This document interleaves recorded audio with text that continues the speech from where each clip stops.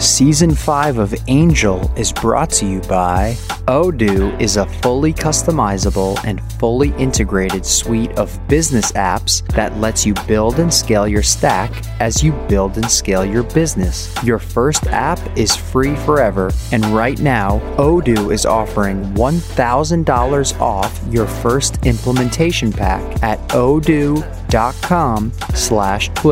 That's odoo.com/twist. Our crowd helps you invest early in pre-IPO companies alongside professional VCs. If you're interested in investing, you can join our crowd for free at OURCROWD.com/twist. And LinkedIn Jobs. A business is only as strong as its people, and every hire matters. Post your first job for free at linkedin.com/angel. Hey everybody, welcome to episode 9, season 5, Super Angels, the series we do as part of This Week in Startups. You all tell me you want to meet more investors, you want to meet people who do early stage, and so we created the podcast Angel, and we've done now 5 seasons. This 5th season, we thought we would focus on what we call super angels. What's a super angel? It's a term we made up. It basically means somebody who's invested in a lot of companies, is at the top of their game, and who you can learn a lot from. And what a season it's been. I mean, to just go down the list, episode 10 coming up, Joanne Wilson, the Gotham Gal Ventures is coming on. Good friend of mine. We worked together in the 90s. We had Reid Hoffman, Matt Mullenweg, Gary Tan, Mark Cuban, Howard Lindzen, Elad Gil, Des Traynor, David Tisch. I mean, this is a lineup of just killers, and today will be no different. My friend Paul Judge of Panoramic Ventures is on episode 9. How you doing, Paul? Hey, man, I'm great. How are you? I'm good. I miss you. I haven't seen you in person in over a year. It has been a long time, but it's good to see you digitally, and you're growing and becoming more high resolution by the day here. I love it. This is the thing. I would never do remote interviews. I thought I had to do every interview in person because, number one, I felt I needed to be in the same room with somebody to kind of really get the conversation going, which maybe is true, maybe it's not. But also, everybody didn't know how to set up their home studio. They would be on Wi-Fi, they'd be on bad Wi-Fi, they'd have an old computer, they wouldn't have a good camera, they have a terrible microphone. And now, in the year of the pandemic, everybody's got a podcast studio at home and things are golden. Now, is it okay if I say where you're based right now? Yeah. Is it okay to disclose? Yeah, sure. All right. So you're part of the Miami crew now. You were representing Atlanta, and now you're spending time in Miami. Yep. So I'm based in Atlanta mostly, but I am in Atlanta mostly, but I'm in Miami at the moment. And I've been, coming back and forth. And, I used to come back and forth to the Bay Area. But coming here is it's an hour and a half flight versus kind of 4 hours. I used to commute to the Bay Area all the time. And now there's just a ton of people there doing internet stuff. Oh, it's amazing. Crazy. It's amazing. Every week there's someone else that I kind of bounce into that I know that is here right now or thinking about moving or have moved. And we've done a couple investments in the city so far this year. And so, I love the energy.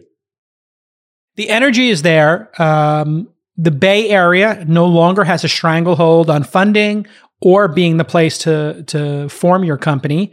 And since we're all living on Zoom, I don't know about you, but I've made a ton of investments over the last year, and I haven't even met the founders yet. Have you invested in companies over Zoom and not met the founders? Yes, I have not met a new founder in person. I don't know, in a year, right? And I don't know, Same 20, for me. Same. 20, 25, 30 investments in the last year. And I've met 2 in person after I invested. Those were the 2 that happened to be in Miami. I met them after we invested. But 25 decisions that are they're here. They're Zoom, they're video.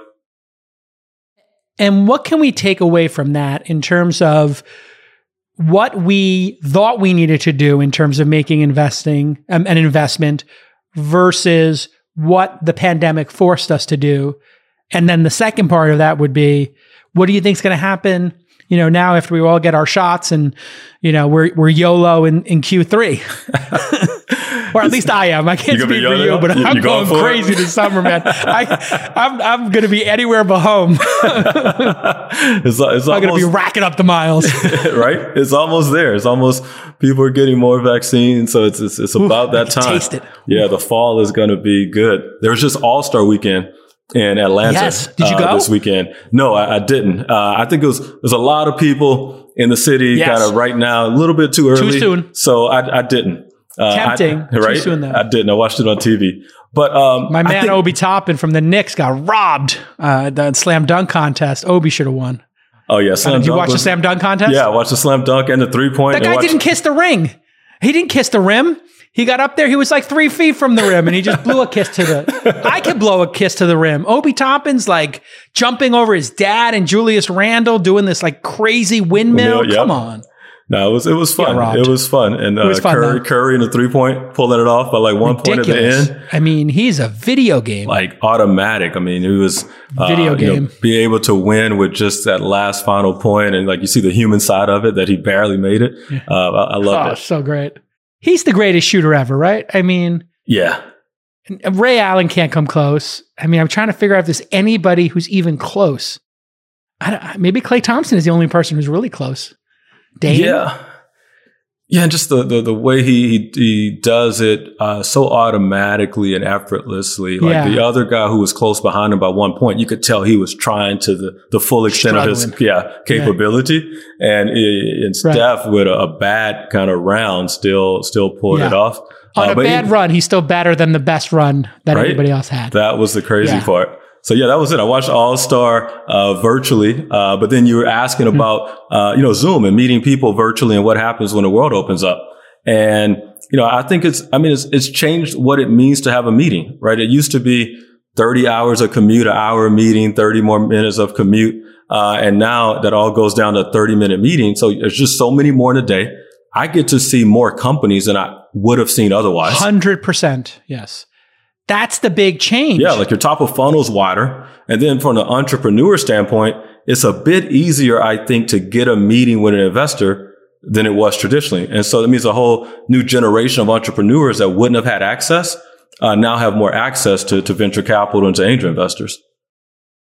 It definitely lowers a VC's or an investor's benchmark or bar to take a meeting, because it's 30 minutes and you're not coming to my office and there's always this fear, like maybe this person's just really strange or who knows. But like if you're doing a 30, I feel like people want to get off the Zoom in 20 minutes. Like when you start getting into that 20 to 30 minute zone, people are like, all right, I got to be on another one of these in an hour, man. I got to get off this and go take care of my kids or my dog or something, or have a sandwich. It really is. The other thing somebody brought up that I thought was so on point that I hadn't realized was it feels like we flipped getting to know the person and then diligencing the company and the opportunity. We used to get to know the person and then try to figure out the opportunity and move into due diligence. So it was like socialization and this performative, here's my deck and I'm answering the questions. Now we get all the information up front. We get all the diligence. And then, like you said, after you invest, you're like, yeah, I'd love to meet. Right. Maybe go for a walk and talk. Yep. So remove some of the bias that exists, right? Like if someone has built a real company and has good customer traction and so forth, those numbers can speak for themselves versus, do I know to go to the right coffee shop? Do I know to order the right cappuccino? Like some of those social norms that if you're not based in the Bay Area, you have a different background, you might have failed that first part of the filter, but now you get a chance to go straight into talking about what you're building. It's good. I think it's a good thing for the ecosystem. I also find people are very, very much upfront, in the email exchange and then going into the meeting. So I have founders who are like, this is the amount we're raising. This is how much we have left in the round. Here's the diligence documents. Here's the diligence folder. Here's the note. Would you like to get on a call? And normally they were trying to get the meeting in person, kind of build that social credibility, build the relationship, and then, slowly trickle out that information. The founders are just like, here's everything. Are you in or out? Let's, cut to the chase here. And so the efficiency is real. I think it was probably more like 2 hours, 3 hours to do a meeting. You could probably do reasonably 2, maybe 3 meetings in a day, right? Right. Now I plow through 2 or 3 meetings in a morning. Exactly. Exactly. This is so much better. Yep. And it's not going to go away, right? Is that your prediction? No, not at all. Keep doing it this way, right? Especially, top of funnel deal flow, like you can see more things. Like you, by 3 or 4 times higher, of viewing and meeting and understanding. What I found is, some number of entrepreneurs have built a good business, but they don't know how to make the deck the right way. They don't know the right ratios. They don't know the right lingo, but like they have like a really good business. And typically, like, you wouldn't take those meetings. You would see the deck and like, I don't know. And you just miss it. But now you're like, all right, let me give it 30 minutes and see. And then you meet them and you see the passion and you meet the founder and you hear about it. And so I think it's helped with better deal flow. But it's also helped kind of a set of entrepreneurs that wouldn't have gotten a chance. And so I don't think you go back to viewing a third of the number of deals. So you even feel like Paul Judge has less bias in prejudging a startup, right? Absolutely. We all had some bias coming into it, like the ugly deck, maybe the awkwardness. They don't know the terms to use. They don't got the right connects to get to you. Now it's just like, I'll take the meeting, 20 minutes. And now I have 3 people doing meetings for me now, introductory meetings all week. So they're seeing 20 people, 15 to 20 people each a week. So I have 50 at the top of the funnel, and then I get the top, 5 or 10 of that. So it's like really starting to scale. And it feels just like a lot's, flowing through the system, like you're saying, much faster. How much money does your startup spend on all these different software products? And how much time does it take you to integrate them all together? Let me guess. Too much time, too much money. Well, Odoo is here to help. That's spelled O-D-O-O. It's a suite of business apps that runs your entire company on one platform. I kid you not. And if you're currently using a Frankenstack of individual software solutions that don't talk to each other, well, you're wasting your time, energy, and that precious money you raised for your startup. Odoo streamlines your workflow and brings all that information together.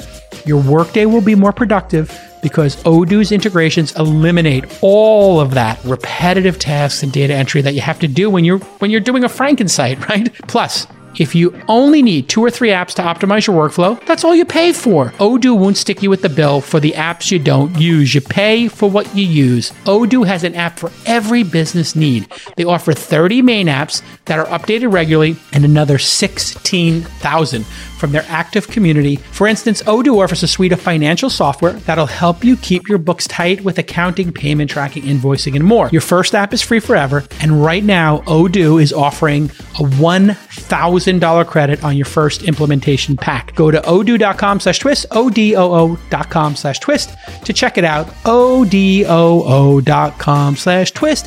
Take the $1,000, put it in your account, and then use it when you're ready. But get it now because I don't know how long the offer is going to last. Catch me up on what you're doing because I know you used to use your own money. And then I heard something about maybe being involved with SoftBank and this $100 million opportunity fund.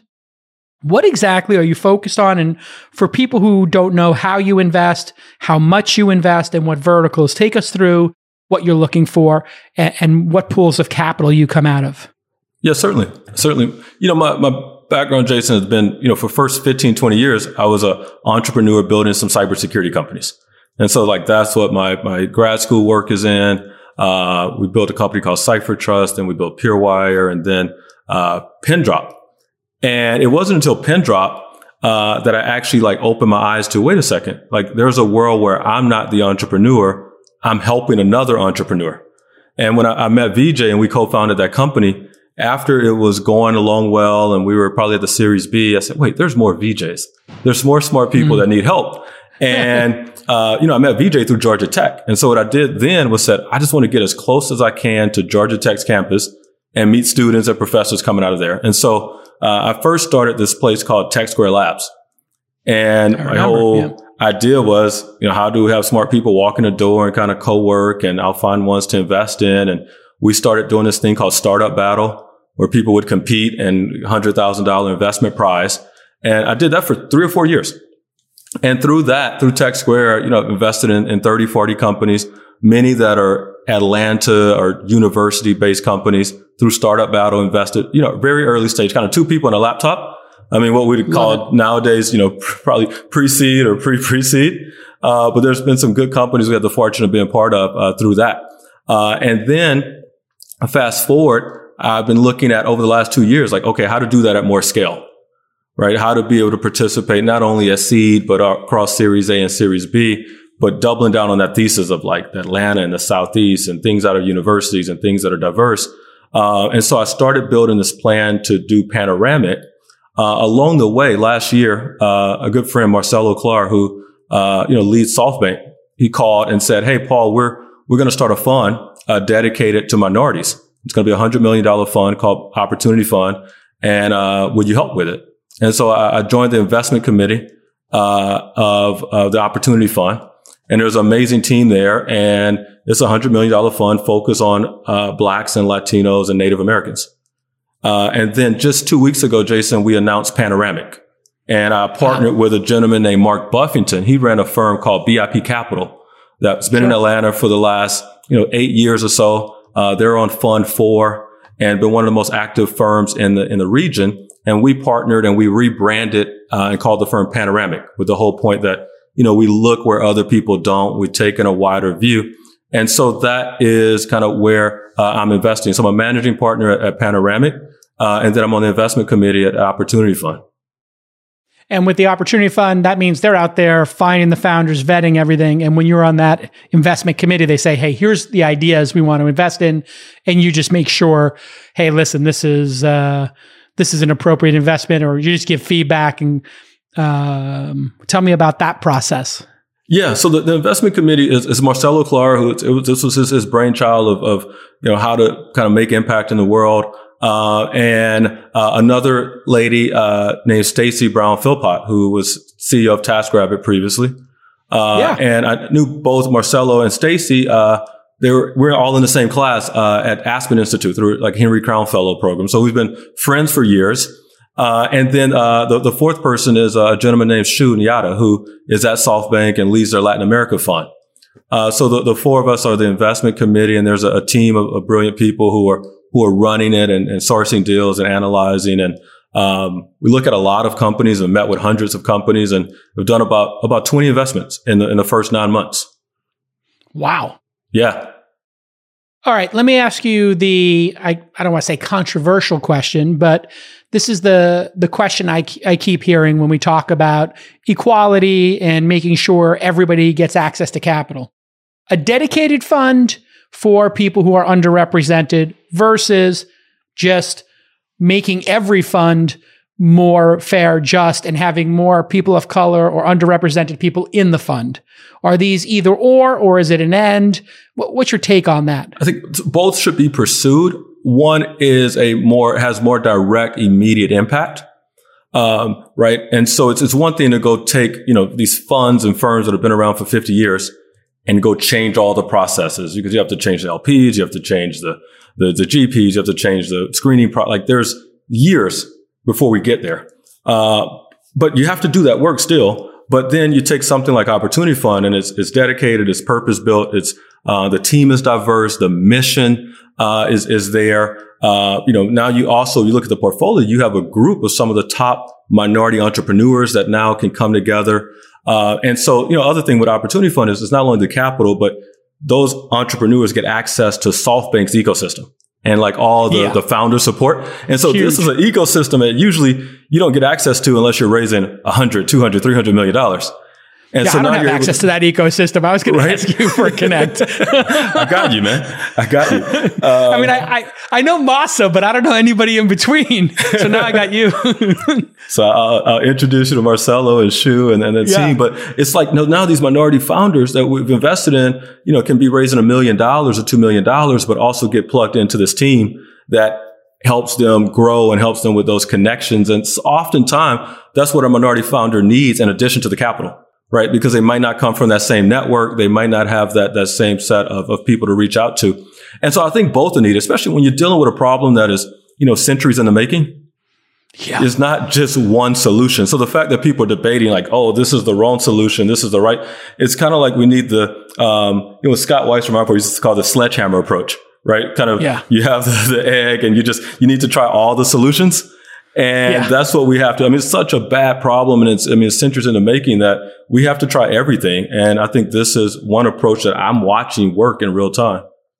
I think that's a really important observation and insight, because what I find is people get very critical of everybody trying to improve the situation, right? It's like, if there's different ways to put this fire out, or there's different ways to build this bridge, whatever metaphor we want to use to solve the problem and make the world, more just, more equal, and spread these opportunities around, like, all the better. Fantastic. And there is a very specific problem that you very subtly mentioned there, which I think we need to unpack. Venture firms are very weird. Like, they form almost like a poker group or a sorority or a fraternity or a golf group. They're decades in the making, and they don't change that often. Like partnerships, you have 4 or 5 partners, they're chopping up, whatever the fund is and whatever the returns are and whatever the management fees are. And usually they only switch out a partner when somebody retires. So, the inertia might be every 2 funds, 3 funds, they might change somebody. And I don't think the public understands this concept. This is why new funds are so important, right? It is. Because they have a system that works. Like, if a fund's been around that long, like, there's a reason it's working. Like, they're delivering returns. And so you're delivering returns based on a certain model, based on a certain prototype and a founder type that works for you. Even though you might think it's the right thing to broaden your funnel and go look for your results are working. And so you're hesitant to go make drastic changes. Where if you have someone with a very new fund and you're building an approach from the ground up, you can think about deal flow a different way. You could think about, how you help founders in a different way.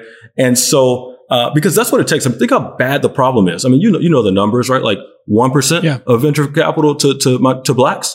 Whereas, crazy. Blacks are like 13% of the US population. So we're talking an order of magnitude, deficit, right? Same thing with women founders. You're not talking like, oh, we need to tweak it 5 to 10%.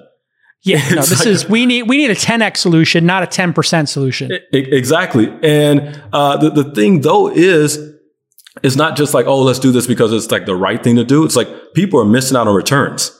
Like you're supposed 100%. To be seeking alpha. It's like, why would you just take half of the country and not make sure you're connecting with them and paying attention to them, especially nowadays when minorities have a competitive advantage in many of the sectors of technology that are becoming most important. Give me some examples of that. Where do you see minority founders having an edge? I can think of one right off the bat, which is social. If you look at Instagram, Twitter, and now Clubhouse, all built on Black culture, because Black culture, let's be honest here, is American culture. Period. Yep. Black culture is American culture. That's our export. Whether it's music, fashion, everything, comes out of Black culture. Period. You nailed it. You nailed it. From what we wear to how we dance to how we dress to what we listen to, it's the cool, right? The cool. And, as tech is more consumerized, whether it's social networks or what's happening in gaming or e-gaming, whether it's as much as community is coming into everything, like community is coming into fintech, community is coming into kind of where you live and kind of how you think about buying houses.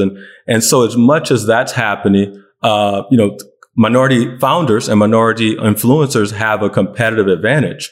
And so if investors are overlooking that, they're really overlooking the people that are going to drive the next generation of technology growth. And it's kind of like what happened in different sports. Like you start to see this influx of minority founders that are understanding what it means to build a scalable product, understanding what it means to go to market efficiently. And as you learn that skill set, it's kind of like when you saw the first minorities start to play tennis or start to play golf, right? You just let us know the rules. Like, let us know the rule book. How's this story going to end? Right? Serena and Tiger. Exactly. Once you get access to how the rules work, it gets really interesting. And so I think anyone who's paying attention and intentionally adding diversity to their deal flow, they're getting tomorrow's returns earlier before everybody else starts to pay attention. Do you ever wish that you invested in some of the best performing IPOs of 2019 and 2020? Well, our crowd investors did invest early in many of those awesome IPOs. And with our crowd, accredited investors can invest directly and easily in startups early, before they IPO, or they get bought. And that's what you're looking to do. Our Crowd investors have benefited from companies IPOing like Beyond Meat, Yum Yum, and Lemonade. Some of the companies have been acquired by buyers like Intel, Nike, Microsoft, Oracle, and Uber. Yum Yum. Shout out Uber. The investment professionals at Our Crowd have already invested hundreds of millions of dollars in over 200 companies with dozens of exits. They do a great job over there. They got a great diligence process. And so here is your call to action. Today, you can join Our Crowd's investment in Shield, an AI-powered platform that helps global financial enterprises meet increasingly complex compliance rules. And according to their deal memo, Shield addresses an $89 billion market with tools that automatically detect and alert on behaviors that lead to market abuse, employee misconduct, and information sharing. You can get in early on Shield and other unique opportunities at ourcrowd.com/twist. I recently wet my beak and placed a small bet on Cyabra, a company that uses AI. Again, hey, this is a trend, AI, right? To uncover disinformation and expose fake news stories on social media. The Our Crowd account is free, and you can sign up right now and get that VIP This Week in Startups treatment by going to OURCROWD.com/twist, ourcrowd.com/twist, ourcrowd.com/twist. There are so many things to be hopeful about right now. I think there's obviously a lot of pain and a lot of history of pain and suffering in this country and the mistakes and our original sins. But, I look and I see so many great moments happening. I was just talking with somebody about like who had the best quarter, Chamath, or, this venture capital, whatever. And it was like, no, I think Jay-Z had the best quarter. I mean, he sold half of Ace of Spades to LVMH after, I forgot what champagne company said, we don't want your people here. Cristal. Is that Veuve? Cristal. It was Cristal. Yeah, Cristal. Like, literally, Jay-Z is including Cristal free marketing in his songs. And they're like, yeah, brown people, black people, not so much for Cristal. Yeah. He's like, okay. Ace of Spades, what's up? He sells half of that to LVMH, takes down hundreds. Yep. And then Tidal. He's like, you know what? Yep. I wonder if the artist owned the platform, what that would look like. Right. And he 10x'd, 10x'd? I mean, It's crazy. About 10 times. And then he had a cannabis deal. Like he was part of a cannabis SPAC. I didn't even see that. I mean, I can't even keep up. Who was also in Oatly, I think. Yeah, he was in Oatly. So it's interesting. Music. This is his side hustle, and he's killing us. I hate to point it out, but like, I think he was like, music was his number one thing, and this is the side hustle, and he's just dominating it. I mean, that is the really killer thing, I think, when you can mix celebrity and influencer and product, because I feel like celebrities and influencers have an inherent understanding of what consumers want. And they connect with them so deeply. So this kid, Dobrik, is doing the camera company, Dispo. Oh, yeah. Like, he really understands that generation. And like, Jay-Z understands, like, when people are popping bottles at the club, like, here's what that should look like. And here's what, the trend is in Oatly. Or, I mean, he's getting it from champagne all the way down to like milk alternatives. Right. It's a pretty great moment. It is. And what I love is he's going after industries that have like traditionally been unfair to the people that have been creating the value, right? So like music industry is traditionally unfair to the creators. And so with Tidal, he went after that. Food and beverage. I mean, the Cristal CEO kind of shot himself in the foot and he went after that. Man. And then if you look at the cannabis industry, I mean, it's not exactly tech, but it's creating tens of billions of dollars of value. It's kind of the most valuable crop that this country's ever seen. But if you look at everyone that's going public, there's no diversity. But we all know this country was built on the backs of blacks tending to crops. And it's like, really? Wait a second. I mean, I was about to go there and connect that. You beat me to it. And then think about this. In one state, a black teenager gets put in jail for selling a dime bag or an ounce of weed. In another state or in Canada, some white executive IPOs a company for selling weed.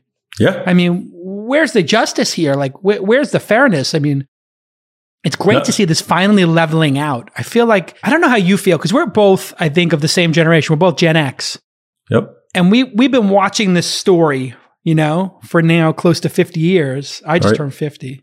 And like, I feel like it's like, we got to see it be really bad. Like, we got the tail end of just explicit racism and people really going at each other.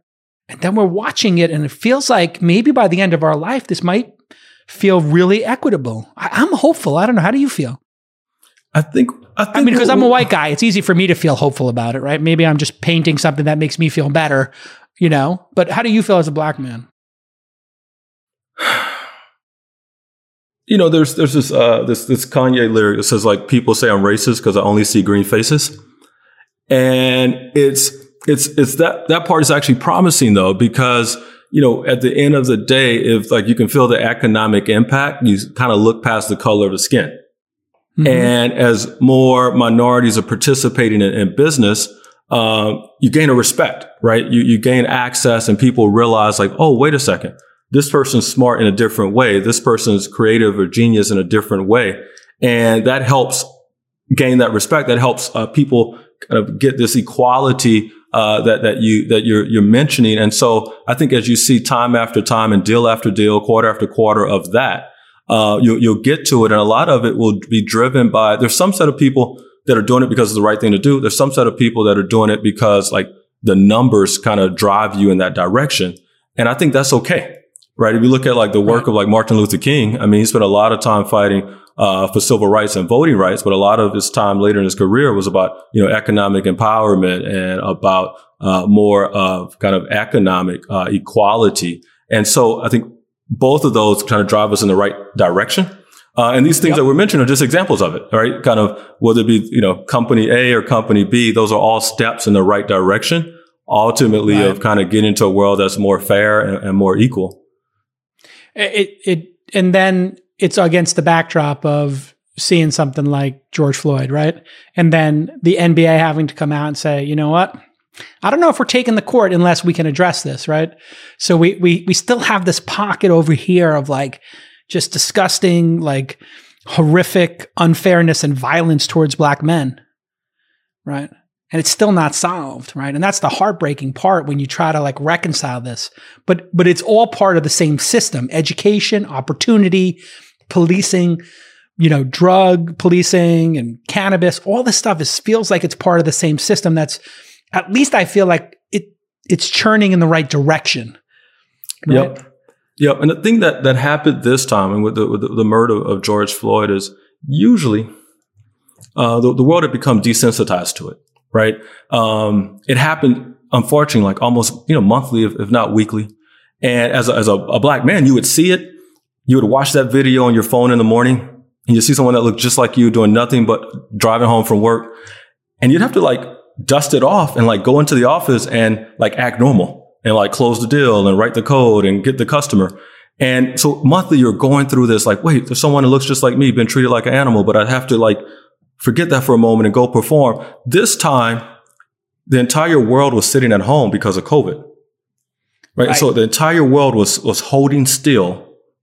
And I think the timing of what the George Floyd murder was so instrumental in the impact, because everyone was sitting at home holding still and everyone had to watch it and everyone had to digest it and think about it. And it's, I think, caused a lot of the reaction, positive reaction, and people realizing the disconnect that we've experienced over the last year. But I think that emotion is part of what we had been experiencing every month for the last several years as this happened. Yeah. Yeah. And let's be just completely real here. Black men and the black community was telling us this was happening all this time. And it was only until we, as a broader society, had to witness 9 minutes of a murder, like an extended, torturous murder that, you watch it and just even thinking about it makes you feel empty inside. It's just brutal to even think about that moment. But you were saying it the whole time and people didn't believe it. Right. That's the part that's tragic, I think. Yep. So no, yeah. And I mean, it's fueled a lot of good work, right? It fueled things like Opportunity Fund to exist. It fueled a lot of corporations coming to rethink how they make hiring decisions and figuring out how they can give back. It's fueled a lot of things that we're cheering on right now. Like we invested in a company called Praxis that does diversity training to help people with unconscious bias, right? Yep. It's caused people to like double down on, like I started a medical cannabis company 2 years ago because it's about, hey, there's inequality in this industry. If we can use our business skills to go solve that inequality. And so it's fueled the passion of, I think, this current generation to just go harder. And so to your point, I think ultimately what will happen is, in this lifetime, we'll get closer to equality. Along the way, we'll see a lot of kind of good impact around education and kind of feeding the folks that are in need and so forth. 2021 is looking up.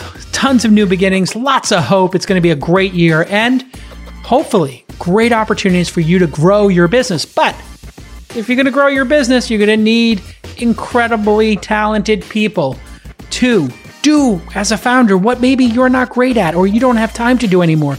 You need to build your team. You're only going to be as successful as the team that builds your products, interfaces with your customers, and builds the culture of your company. And LinkedIn Jobs finds the right person quickly to fill your positions. And we are going to give you your first job posting free right now. You go to linkedin.com/angel. LinkedIn.com/ANGEL, Angel. Very easy to remember. Hiring is super important. I'm doing it here at launch. Just hired a second producer for This Week in Startups, hiring a community manager. We hired another support executive for the syndicate. We are booming over here. And we do all of this by going to LinkedIn Jobs. 722 million members worldwide, mean business. They keep their profiles up to date on LinkedIn for a reason. They're looking for opportunities. And you can post your job with all those great screening questions, and LinkedIn is going to get your role, that position, in front of the right people with the soft skills, the hard skills, and all the things you need. The thing I've been blown away with is the quality of the candidates. Very simple. LinkedIn.com/angel, LinkedIn.com/angel, and terms and conditions apply because they're giving you that free first job posting. Thank you, LinkedIn, for supporting the show. It's also very interesting. I can tell you from my side, just watching other white venture capitalists. Mm-hmm. And, I'm a seed investor, so I get there earlier. And we made a real effort, as you know, because you speak at all our events, doing Founder University specifically for underrepresented people, doing it specifically for women. And we just changed the ratio of people we were funding. It happened I think we did it in 2 years, just Jackie on my team doing these underrepresented Founder University is a 2-day event.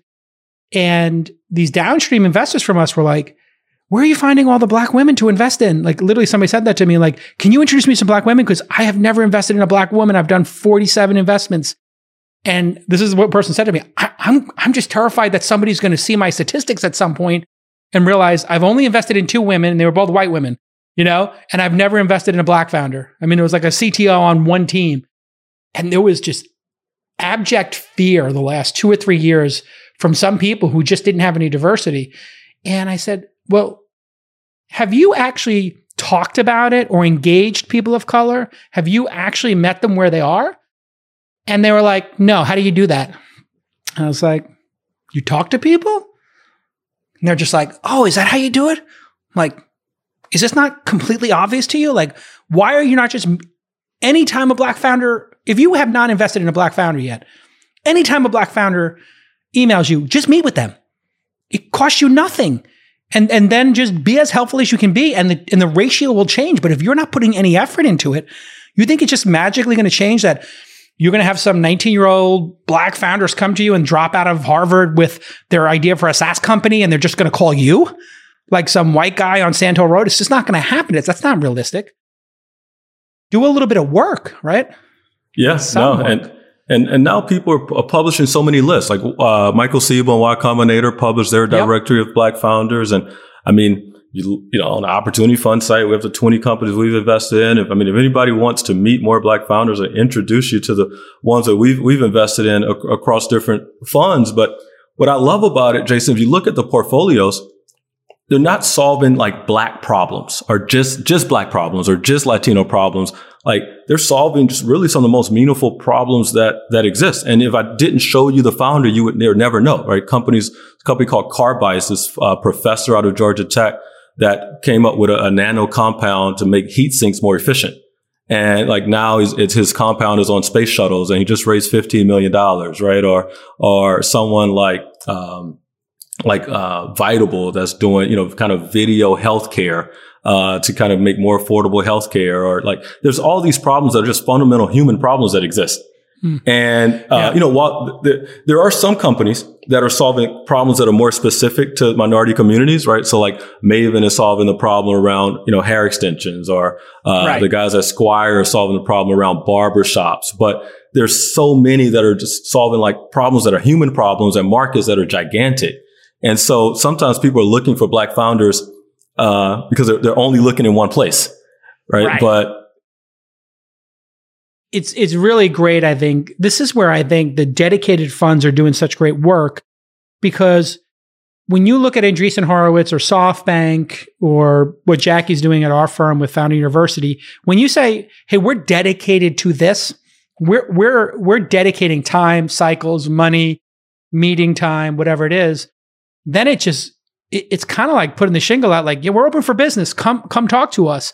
If you don't, and this is just my advice to my contemporaries, if you're not explicitly saying we want to meet folks and you're not doing the work, it's just the change is not going to happen. It's not going to happen at the pace we need it to happen. Like we talked about earlier, this is a 13x problem, not a 13% problem. We need to really, really get moving on this, and just shout out to A16Z with their opportunity fund and SoftBank, because you list the company. So if you're looking to make a bet, you can just go to that page, meet with 10 founders. You're going to find a company that's already got product market fit that you could put $1 million into. Just get to work, cut the check. It's not hard. Exactly. So no, I mean, like you said, Ben and the team, and, Chris Lyons with Cultural Leadership, and Nate Jones at Talent Times Opportunity. I mean, they're doing the work and been doing it for years. And then, you look at what like these celebrities and influencers, like we talked about Jay-Z a lot, but like everybody's doing it now. So like Quality Control, like the label Coach K and the team that, run, like Lil Baby's career and other artists like that, you start to see them investing in companies like XSET, and they just did a partnership with Techstars, right? So you're seeing music labels really become active. And then you look in Atlanta, people from Ludacris to 2 Chainz to T.I. are all invested in tech companies. And so, this next few years, just going to be so impactful.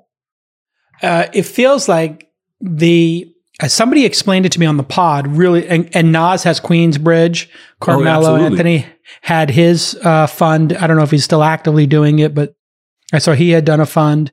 And then LeBron, in my portfolio, invested in and became a spokesperson for Calm.com.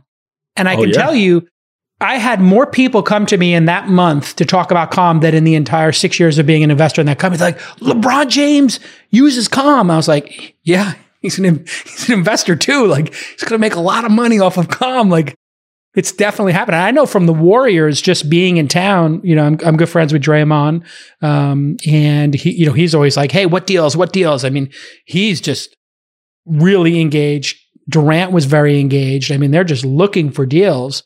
And that's just a great moment for me as well, just to be like, wow, Draymond Green and I are like talking about deals at the poker table and trying to figure out what we can invest in together. This is like just great for society writ large. You mentioned Calm, and I had to point to what do you call it? I got my beat wet a little bit from your syndicate. Oh, you were in the syndicate? Calm. Yeah, a little bit, just a little. Fuck yeah, little wet beat. Yeah.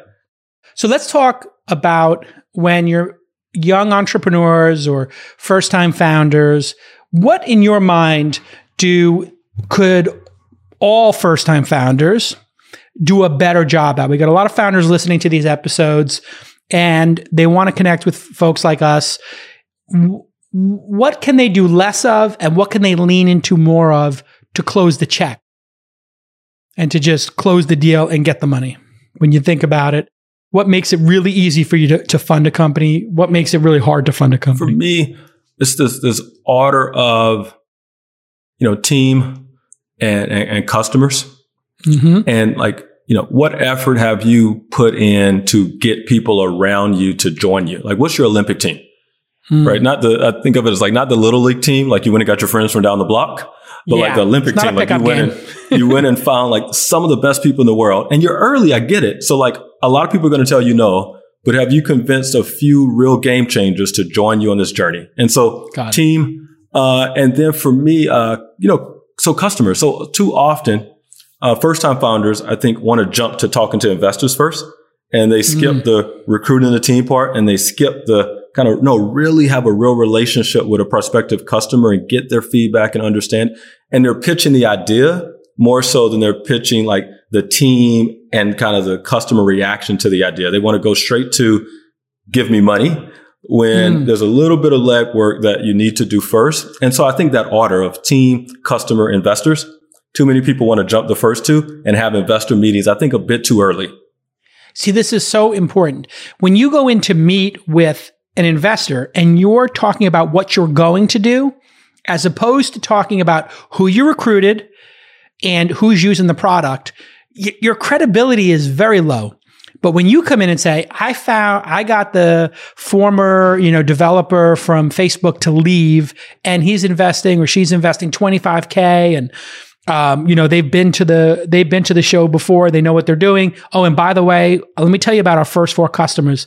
2 of them are using the product. They're getting some value, but these two customers asked us for these 17 features, and let me show you what our progress is with those features. Now, for us as investors, we don't have to imagine that you can recruit. We don't have to imagine and believe you when you tell us that you understand the customer. You do understand the customer. And I am constantly ripping up decks and saying, nobody gives a shit about the total addressable market slide that you found from Gartner Group, Arthur Andersen, PricewaterhouseCoopers, all due respect. It doesn't mean anything to anybody. Nobody gives a shit about that. Tell us about those 2 customers who can't live without your product. Give me a slide on each one. Give me 3 slides on each one where here's how they're using the product. Here's how you got into the organization. You met them I had somebody I was like, how did you meet these customers? You've got these 5 or 6 customers. And they're like, I went to a trade show. I was like, what? And they were selling some sort of product that was for the legal market. Yeah, there's like 10 legal trade shows. And I went to 3 of them and I met these people. And then we went out, there was a cocktail party afterwards, and then I met them again at the cocktail party, and then I met them in their office in New York, and then they said they would give the product. I'm like, oh my Lord, I love you. Right? You went to a trade show, and you showed your product to the people who are the target audience, and you understand them, and you talk to them. That's the kind of stuff that gets guys like us to write checks. Exactly. It's not a kind of, I made this great slide. And if I get your money, then here's what I will do.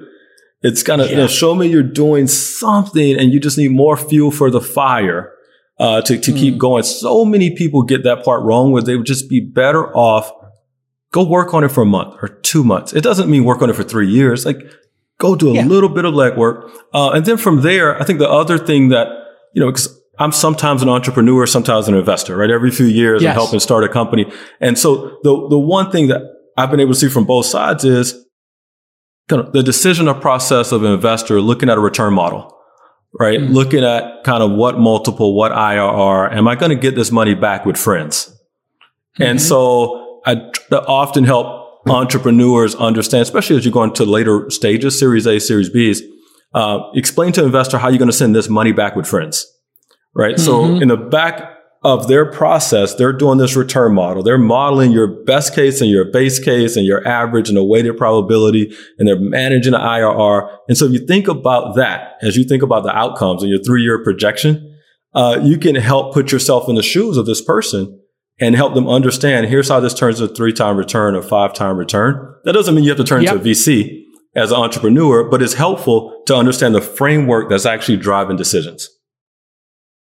Super critical, because if you're coming to them with a business that in the best case doesn't return their fund and doesn't bring back that money, and every dollar doesn't come back with 9 other dollars, why would they waste one of the slots in that spreadsheet on you? They got 30 slots, 40 slots, whatever it is in that model. Every one of those is a chance to hit an outlier. They don't want to waste any shot. Every one of those bullets is precious. They got to hit this crazy half-court shot. They got to hit a shot from one of those, speaking of Steph Curry, they got to hit one of those Steph Curry in the tunnel shots. That's what we have to hit. You hit Calendly, right? Right. Calendly is hitting it from the upper deck. What was that investment about? How did you hit that one? Tell me the story. Which one? Calendly? So that was on my anti-portfolio, Jason. I know Tope. He's a good friend, a great guy. I have the text message from 5 years ago when it said, hey, I'm raising And Calendly, wait, it's pronounced Calendly, not Calendarly. Yep. Calendly. Yep. Sorry, my bad. Yeah, Calendly. Based in Atlanta, minority founder. The reports say they just raised that $3 billion valuation. I have the text message in my phone 5 years ago, and I looked at the product and I said, it's kind of a calendar add-on. Not sure. And here's what I didn't do. To your point of how we used to be too selective for meetings, I didn't even take the meeting. Right? I didn't even take the meeting. That's painful. Right? I have the text message, but I didn't actually go take the meeting. And so, now I cheer them on and we're friends and so forth. They built an amazing company, the viral loop of that thing, and the number of meetings that they're scheduled. Yeah, I missed it. In your backyard. The biggest one in your own backyard you missed. See, this is the blind spot. Even you could have a blind spot. Yeah, minority founder. Sit down the street from me. Right? And but you know them. And I know them, but those are the things that keep you going, keep you aiming to get better in this funny world of being an investor, right? And it makes you kind of think about more and more what could go right versus what could go wrong when you're looking at a potential investor. Explain what that means, because this is the hard lesson. I've been investing. This is my 11th year of investing. How long have you been actually writing checks? Maybe 4 or 5 years now. Yep. Yeah. So more recent. Yeah, this is something you realize maybe I think in that 5, 6, 7 years when something you dismissed as just being a feature or not big enough, too nichey, and you came up in your mind, because our human minds are so not risk-taking, right? We're so cautious as humans. We're so scared that we go, you know what? It's a feature. There's got to be something bigger. But you said it. What could go right versus what could go wrong? You made the decision of so many things can go wrong here. Can't Google Calendar or Microsoft just add this? And here we are. It's 10 years later, whatever it is. And this, I've never seen all my team. I'm paying for this product 20 different times on 20 different corporate cards. Everything went right. Yep. Or maybe one thing went right. I don't know what it is. But no, that's exactly what it is. You realize it's kind of like being an armchair quarterback. It's easy to sit there and critique the plays. And some people think that's what makes them a great investor. It's if I point out all the things that go wrong, look how smart I am. I can point out the problems. And it's no, the better ones are actually forecasting what happens when things go right. And then helping the entrepreneur make those things come to pass. And so no, that's a great example of, it's a product that people love. The viral loop is there as the efficient sales cycle. And so you spend the rest of your months and days and years, making up for that, right? And looking for the next one and looking for the next one. But now in this world with 30-minute meetings, you do 12 meetings a day instead of 4. And so you don't miss the meeting the next time. Yes. Right? See, everybody can improve their game. Since I gave you the PTSD now, when I started with, it's so funny because I have my notes here and I glanced over at my notes and I was like, oh shit, he hit that. And then I realized it was one you didn't hit. Give me some of the big hits. Take me through the greatest hits. Right now you're just wow, I can't believe this has gone so well. Yeah. So, a few, my background has been in cybersecurity. And so I co-founded, but also wrote a check was Pindrop, right? So we're 10 years in, started around a napkin. The first round was $1 million round. Now there's, 200 million invested into the company and growing. And probably 7 or 8 of the top 10 banks are customers, and that's going well. And then other cybersecurity companies, I was an investor in a company called Cadium that turned into Expanse and then was acquired by Palo Alto for, I believe it was 600, 800 million, recently. And then, company. And those security companies are slow and steady, man. Those are just these nice little $500 million, $1 billion. Yep. Just straight. They don't pop into the $100 billion things that often, but man, do they become worth 500 million to 5 billion over and over again. Time and time again, right? And problems that you think are solved already. But the hackers, it's kind of this industry that kind of keeps giving back a bit. The gift and curse is you solve it and then the hackers figure out a different approach. And so the industry needs a different solution. And so it's one of the few industries where there's an adversary that every few years will create a need for the next generation of your product. And so, invest in a company called Emailage that, stops fraud, for commerce. They were acquired recently by LexisNexis. And, but then, there's, others that are still going. So like, I was investing in like Ring, so some consumer facing things outside of it. Oh, that's my anti-portfolio. Oh, that's so brutal. I was lucky there. I met Jamie and so smart. He was kind enough to let me invest. And then, but more recently, companies like Greenlight, fintech for kids that, met them there in Atlanta. What do they do? I never heard of them. Oh, so Greenlight's a unicorn based in Atlanta, and they make a debit card for kids. And so if you want to give your kid and pay your kids for their chores, but like on a debit card, and they get more allowance depending on if they did their chores or not. And so, oh, wow. Yep. There's millions of families that use this debit card for kids. So think of it as like what's a neobank, like Chime or Moneyline or Varo. So it's like a neobank for kids. And so now they've raised, I don't know, maybe $100 million. The most recent value was reported. They're worth $1.2 billion, yeah. Yep. Do they let the kids trade Bitcoin as well with their allowance? They just announced investing accounts for kids. They did? So, that was a joke. Oh my God. So they combined in the Robinhood feature set? Yeah. So a little bit of equities. You want to teach your kid how to invest. So there's equities. So that. Hopefully not options or shorting stocks. Right. Let's leave that for when you get to college. At least. Exactly. I don't even play with like options or calls, and like my nephew and like a bunch of like young people I know, they know more about put options and call options, and they're like taking my advice and then making all this money. And I'm like, explain to me one more time how that put call works. How does it work? What are you doing exactly? You're buying options on what? It's like, right. Oh my God. You're doing like a straddle strategy of what? Exactly. Yeah. I'm like, all I know how to do is put money in and hope for the best. That's kind of my strategy. Keep placing bets. But I love. I don't know how to bet these things like that. In fintech right now, because you're getting all these companies that are becoming like affinity fintechs, right? So like Greenlight is like a fintech for kids. Right. And then I'm an investor and help start this company called Greenwood. That's a neobank for minorities. And you talk about how culture impacts technology. We partnered with Killer Mike, right? The rapper and activist, and then partnered with Ambassador Andrew Young, right? So great civil rights hero.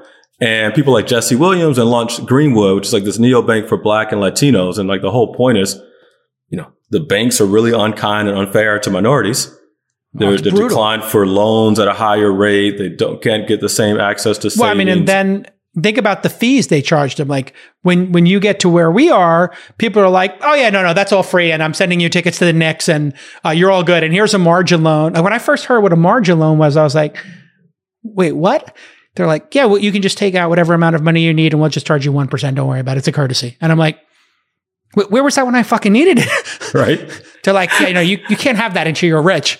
I'm like, but I don't need it now. I have money. And they're like, yeah, that's why you can use it. I'm like, so you can have more money for free. For free. It's free money. I was like, wait. You remember that moment when they explained to you a margin loan? Yeah. It's like, so wait, I have this account with money in it that's not my money, but I can use it. Yeah. Just use it. For 1% or so. They're like, oh yeah, like whatever, plus whatever LIBOR, you're good. And so here's what's crazy, Jason. So meanwhile, I have a bunch of friends that are minorities that like, they have a lot of money, really profitable businesses, and they can't go to the bank and get a loan for their business. But it's doing 7-8 digits a year, is dropping a lot to EBITDA, is fast growing, and the traditional bank, they walk in, they get declined. And it's like, wait, where's the disconnect? And so I think that's a problem like with Greenwood we're working to solve, but it's another example like Greenlight of an affinity bank, an affinity fintech. They both happen to be based in Atlanta. But yeah. I mean, you could literally flip it. You could be like, you know what? You don't have a lot of money in your account. Checking's free. We're not going to charge you for the ATM. When you get a little bit of cash, then we'll start charging you. That's kind of how the world should work, right? It's like, there's not that much money down here anyway. And we're in Wealthfront, and Wealthfront's like, yeah, the first 10,000 you can invest whatever it is. I think it's 5 or 10,000. We won't take any fees. We'll take our little chip when you get past 10,000 in holdings or whatever. That's kind of how the world should work. I kind of feel that's how like taxes should work. I feel like if you're coming up, things should be free, and then when you kind of start to hit your stride, then you start paying into your taxes or whatever it happens to be. And it's the exact opposite in the world. I got famous and people are like, can I send you a free phone or a computer for free? And I'm like, what? What are you talking? I don't need a free computer. Please don't send me anything for free. I don't want free shit from you. Like, no, that was like I went to Sundance. My brain got melted. You ever go to Sundance? And like you see these like suites. They have these things like called gifting suites. Okay. And you know about gifting suites in Hollywood? Yep, for sure. And or like other parties, and you walk in and they're like, oh, would you like, we can ship you this espresso machine. Yeah. We'll send you this. Or would you like these skis? And I'm like, what's the catch? They're like, we'll just take a picture and we'll put it in the back of the Sundance magazine. And I'm like, okay, what's the catch? Oh, that's how it is. Like my fiance, every day, she just gets stuff to the house. It's like, why do you send you? Oh, you're on this TV show and you have a bunch of followers.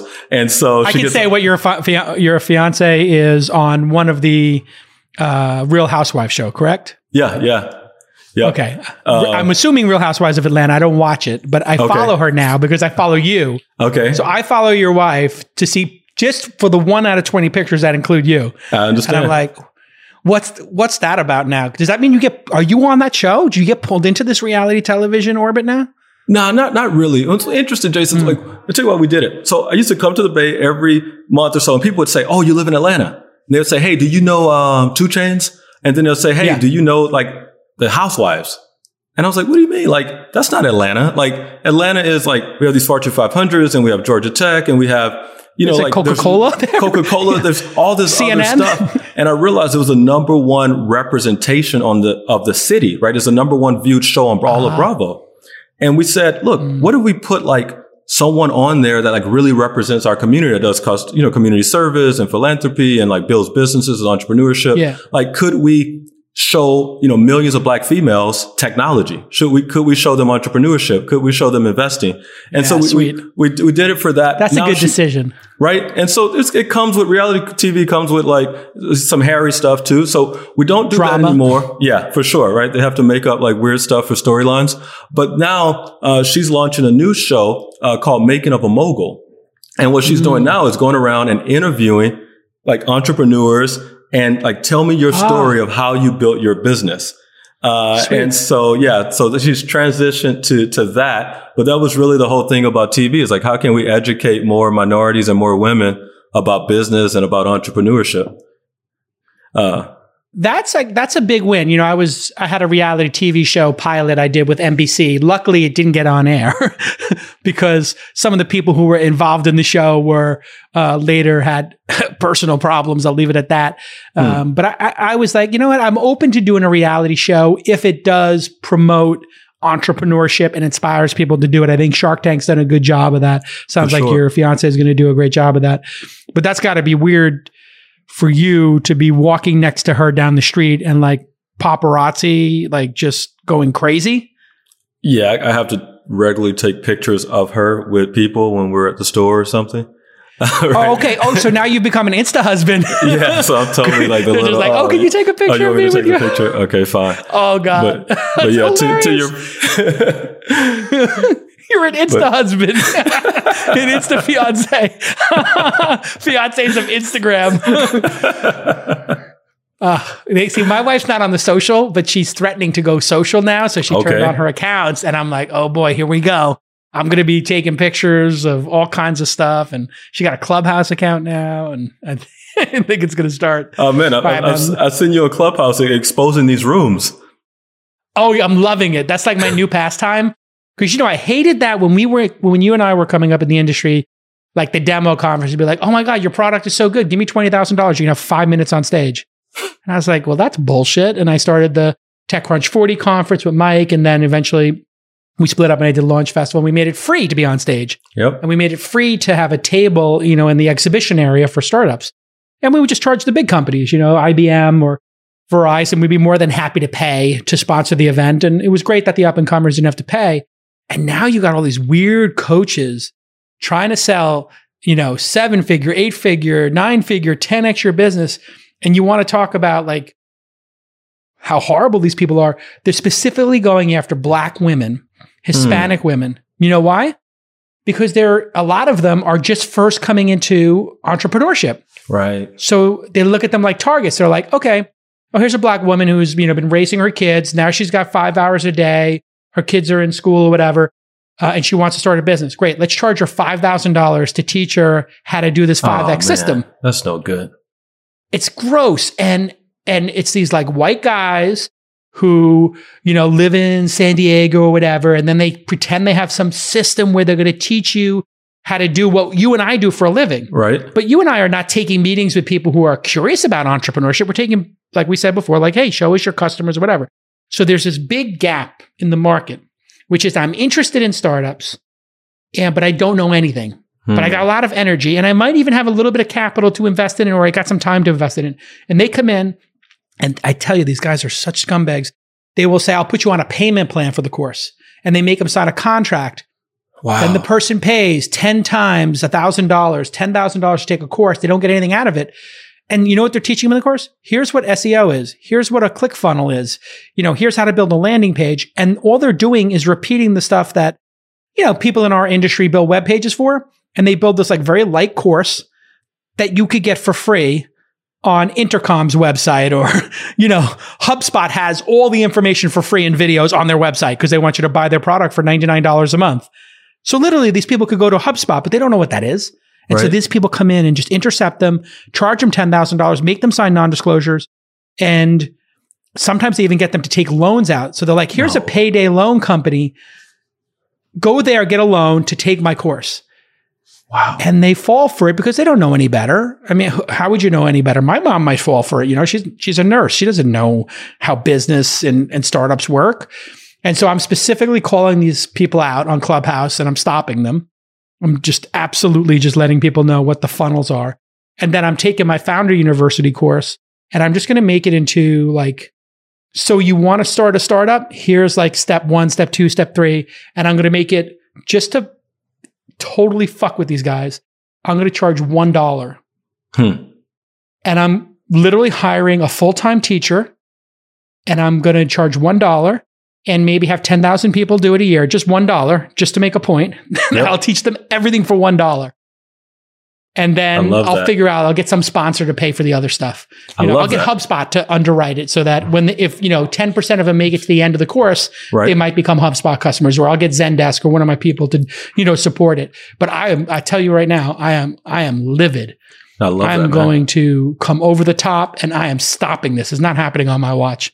I love that. Like just taking advantage of people who want to change their station in life. I mean, it's just brutal. It just makes me so angry. I love it. It's because there's so much of it, right? Like these vultures, and they're slinging real estate courses or trading courses or Forex or found like there's whatever. They've picked some specialty, and to your point, they'll put something in their bio that looks real, like in their Instagram bio, and they'll 7-figure, 10x entrepreneur, 8-figure. Right? They'll go rent some cars. Here's how you bust them. You say, tell us the name of your 8-figure business, because it's not listed.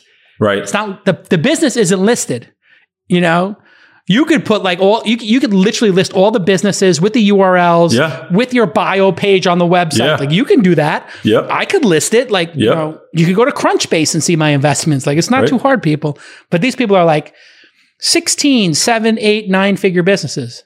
Just ask them, tell me the number one business. What's the URL so I can look it up? What's the address of that business? There is no address. There is no business. It's all bullshit.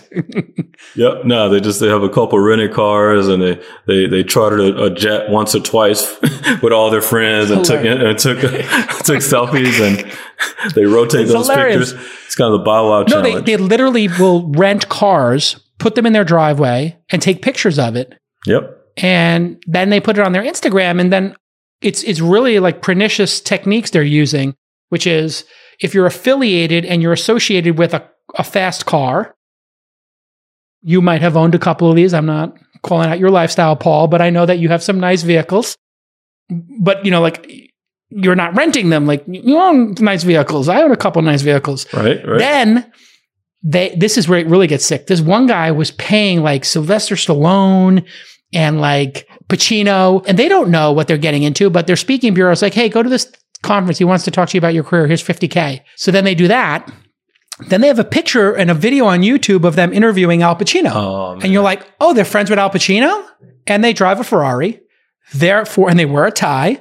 Okay, this person's legit. But you don't realize they rented the Ferrari for $1,000 for 6 hours, and they paid Pacino $50,000 to be on their conference, and they charged all this money for the tickets. So they just made the audience pay for Pacino, and they got all the association.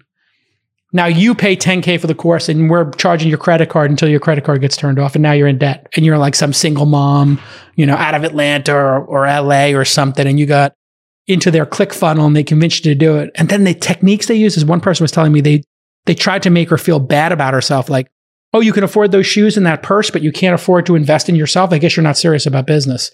And they kept like grinding her and like insulting her. And she was like, okay, I guess I gotta like really take myself more seriously. And she was like really embarrassed about how she fell for it. And I was like, don't be embarrassed. Like, people pay for college. Like, people have coaches. Like in our industry, Jerry Colonna has been on my pod multiple times. Good friend of mine. He's a great coach. Like coaching exists, right? But that's not who these people are. Right. I'm taking them all down. Now let's do it. They need to be moved out of the way because there's so many promising, probably entrepreneurs that could really be successful that are taking a wrong left turn and will be distracted into that could have been the next, XYZ company. And so, no, that's it. You're teaching. I'm going to hit you up again. I'm getting more of your time, Paul. I just have to say that while we wrap up here, I appreciate the hour. Just, we're friends, but if I never said it, thank you for showing up for me all the fucking time. You never say no to me. Every time I ask you to show up and speak at a conference, you're like, I'm there. And if you can't be there, you're like, I'll be there the next one. I really appreciate it. On behalf of the entrepreneurs and everything. It means a lot. No, my pleasure, man. You're out there, leading the way and carving a path. So anything I can do to support, it's a good friendship and inspiring. And so, I like to say, it's kind of iron sharpens iron, and we kind of inspire each other. So anything I can do to be helpful. Yeah. And now that I see you're on this mission of taking down these fraudulent clubhouse rooms and coaches, I got your back. Let me know what I can do. We'll run a room like legit guys giving free advice. No coaching, free coaching for life. All right, man. Continued success, and I'm coming out to Miami soon, right after I get my vaccine, and I'll see you there. All right, I'll see you soon. I got a good Cuban place. I forgot the name of the place, but one of my CEOs down there took me to this crazy Cuban place with croquetas and like that, those Cuban sandwiches. I don't know if you're hitting those, but I haven't yet. I was looking for one the other day. Actually, I was walking down the street and following Google Maps and trying to get to this place, and I never found it. So I haven't had good Cuban yet here. Yeah, Old Havana Cuban Bar and Cochina. I'll email you this. There's like this really old place, and it's got a deck on the back. And man, they have these sick croquetas. Yeah, that's the name of it. I'm looking at the pictures right now. Old Havana Cuban Bar and Cochina. Just hit this place up. The backyard is dope. And the croquettes, those little fried mashed potatoes. Oh, man. If I move down there, I'm going to have to work out a lot because I'm going to be hitting so many croquettes and all these. And that Cuban sandwich is crazy. So you're thinking about it? There. I'm thinking about it. No, I'm going to, if I could see myself living in Miami or in Austin. I mean, I love both those cities. And I lived 30 years in New York, 20 Brooklyn, 10 Manhattan. Then I did 10 in LA. I've done 5 or 6 here in the Bay. I could see myself doing 10 in either of those places. I could do 10. Yep. I could do my time in Miami. It could be worse. It could be worse. It could be, man. I was coming for a couple of days and I came for a week. And so I just leased a condo here. And so I was like, all right, let me try delightful. it. And it's delightful. It's good. It's, I can sit and do if you can lower your costs, these startups were getting demolished here at the costs. Right. The cost of living is too much. And I would just starting 3 or 4 years ago, I was like, come here to get the money. And then go somewhere else. And then just, keep a WeWork office. Or if you have one of those WeWork cards where you can float in and out, just come here once a month, every other month, do your meetings, meet with your partnerships, and then deploy the capital in Salt Lake, Toronto, or Austin or Miami, but Atlanta, anywhere that it's not $4,000 for a 1-bedroom. Right. Places, you haven't been here since the pandemic, right? No, I haven't been to San Francisco Bay Area in a year now. It's over. I mean, done. It is over. The apartments went from 4,000 to 2,500. The city is a ghost town. And I kid you not, 7 out of 10 restaurants shut down. The place is cleared out, and the tax and the rest of the peninsula is booming. So everybody left San Francisco and came south, east, or north. So they're all going up to, Marin, where they're going to the East Bay, Oakland, Berkeley. So those places have all gone up and even further east, like Tahoe, and they're going south to Gilroy and Santa Cruz. But now that you can work at home, people are like, why do I want to be in this city that's overpriced? I can work from home. Why am I paying $4,000 for an apartment when I could pay $2,000 for a mortgage on a house on an acre? It doesn't make sense, right? So I think San Francisco is like a 5-year slide straight down. It's going to be crazy. I don't think it can recover in the short term because of the taxes and and then now they're losing some of these super routers. So like Keith Raboy leaves, or Elon leaves, whatever. Like when that level of person leaves, young people are like, well, if Keith can go to Miami, I can go to Miami. It makes just total sense to them. What are you going to do about your mayor run now? I know. I guess Miami's going to need a new mayor at some point, or Austin will. All right. There we go. I feel like I turned 50 and I gave it a lot of thought. I feel like I want to do 10 more years of investing. Okay. I feel like if I can keep up this pace, 100 to 200 investments a year, I got 14 people in the investment company now. If I can keep up this pace and put another 1,200 investments on top of the 300 I got now and do 1,500 investments in 20 years, I don't know who can hit that track record. I kind of feel like I'll be Steph Curry with the threes, like, full circle. Like, who can catch me now? Like, I don't think you can catch me now. Who's going to catch me? Like, Paul Graham retired, like Ron Conway retired, Chris Sacca's doing, Carbon. I think I got a straight shot. Like, I'll be Mount Rushmore. That's what I'm going for. I'm playing for legacy. It would take an institution, right? I mean, it'd take like not a person, but an institution to compare. It would take Y Combinator, Techstars type level. Like they're churning out, those institutions, 400 investments a year. My little 14-person team doing 100, and I think we'll hit 200. Eventually. Like, I think we're going to be in a good position. So I'm just grinding. All right, man. Good to see you, Paul. Stay safe. We'll see you soon. Hey, you too, bud. I'll talk to you soon. Cheers.